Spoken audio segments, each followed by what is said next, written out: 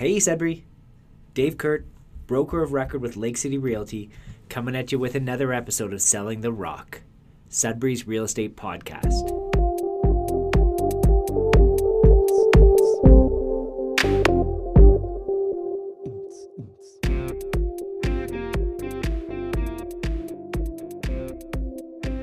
Well, welcome back, Sudbury. It is so nice to have doors open again.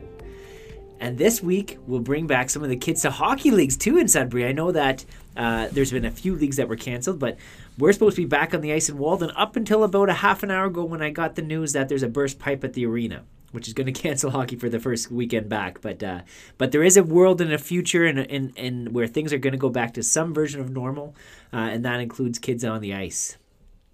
It is great to have the ability to have small businesses and stores open again. It's so much easier to run into a hardware store to grab a can of paint or pop into Skater's Edge to get the kids' skate sharpened.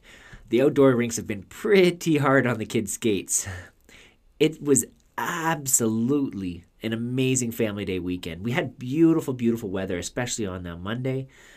Getting out, we were on the cross-country skiing trails at Walden, as well as it was our first time out on the Ramsey Lake skate path, which was in just incredible shape.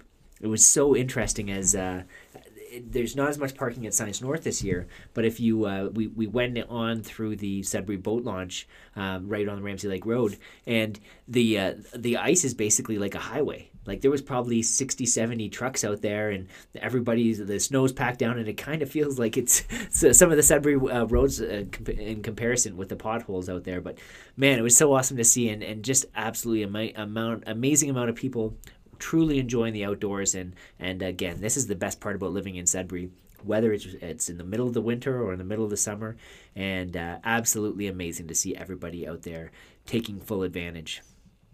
On a local real estate perspective, we're seeing sales stay flat this week, and listings actually were up slightly. The total sales this week were 36, and the exact same as last week's 36. The conditional deals this week we're actually only at 8, and last week we were at 14. So there was a small drop off in that. The number of multiple offers was up slightly from 26 this week compared to last week's 24. And the number of new listings. Last week we were at 37 new listings. This week we're at 41. That actually brings us back to the highest number of listings we've had since early November, which is great to see. And the total listings available in the entire marketplace, last week was at 101. We're at 102 this week. We haven't gone up in a few months, and it's great to see it. Even though it's a climb of just one additional listing, it's nice to see that we're actually not going down. My 5 takeaways. This is the second week in a row we had new listings higher than number of sales. If this was a typical marketplace, I would make a comment about how this is to be expected at this time of the year as we build up our inventory for the spring chaos that's going to be coming as soon as that snow starts melting.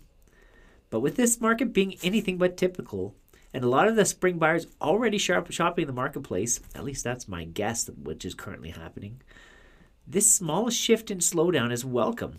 Advantage to take advantage of some of the wind out of the sails of this crazy, crazy marketplace. I know the buyers are pretty excited about the additional listings that are out there.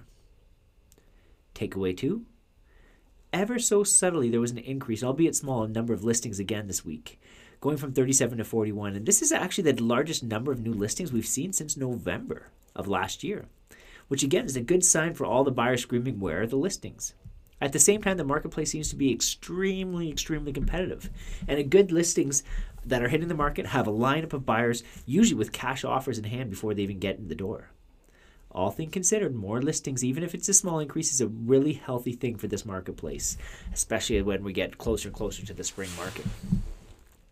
Takeaway 3 for the week. The number of multiple offers has stayed consistent this week as a percentage of sales. We've discussed that in past weeks, how we were at the upper percentage of multiple offers, around 66% of homes sold in multiple offers.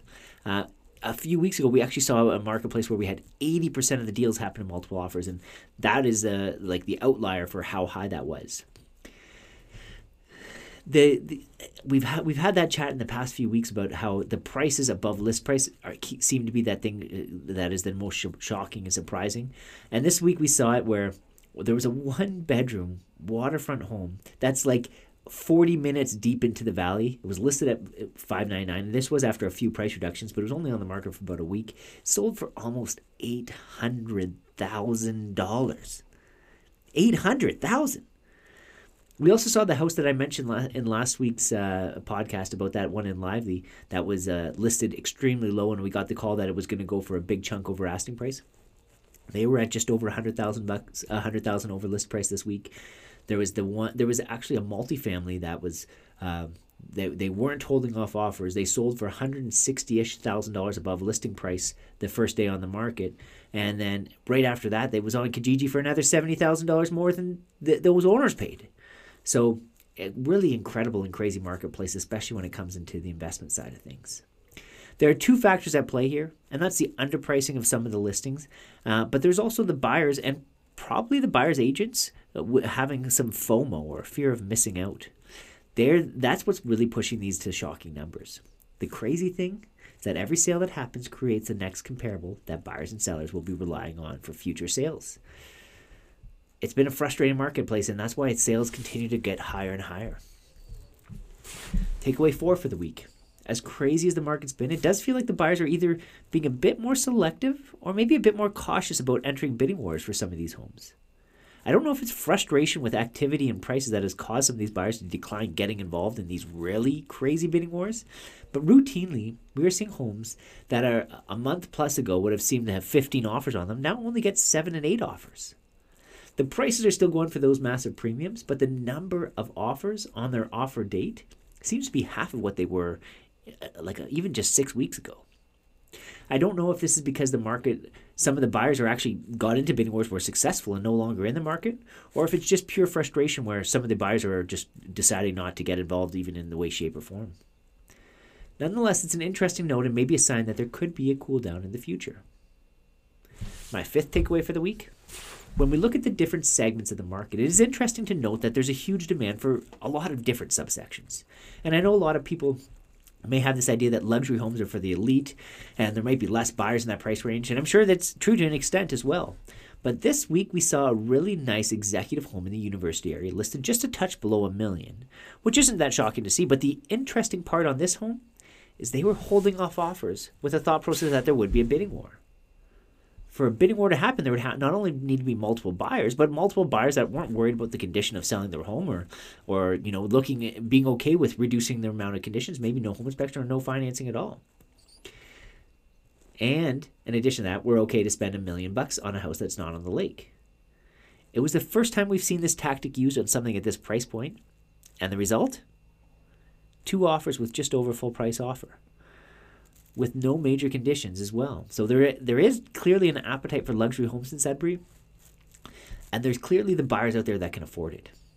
When I take a step back and really think about project out where the market's going, I think that you're not even seeing the marketplace reflected of what is actually the true actuality, where the buyers that are in step-up homes and looking for that maybe executive home, but are living in a really nice house in Moonglow or something now, they've got that increase of $150,000 or so in equity, and they're not putting that equity to use on that step-up home yet.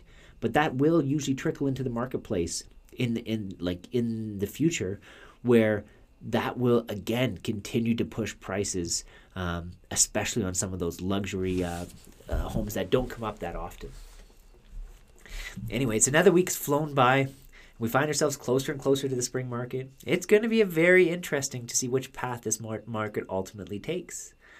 Clearly, when I review some of these stats and these numbers, it looks like we could head towards a marketplace where the chaos slows down a touch, and maybe bidding wars fall off a little bit. And the question I have is that the path that the market's going to take, or will the spring flowers bring a new flow of both buyers locally and from out of town, with house lust filling their eyes and briefcases full of cash? Well, Sudbury, only time will tell. So until next week, we'll catch you later.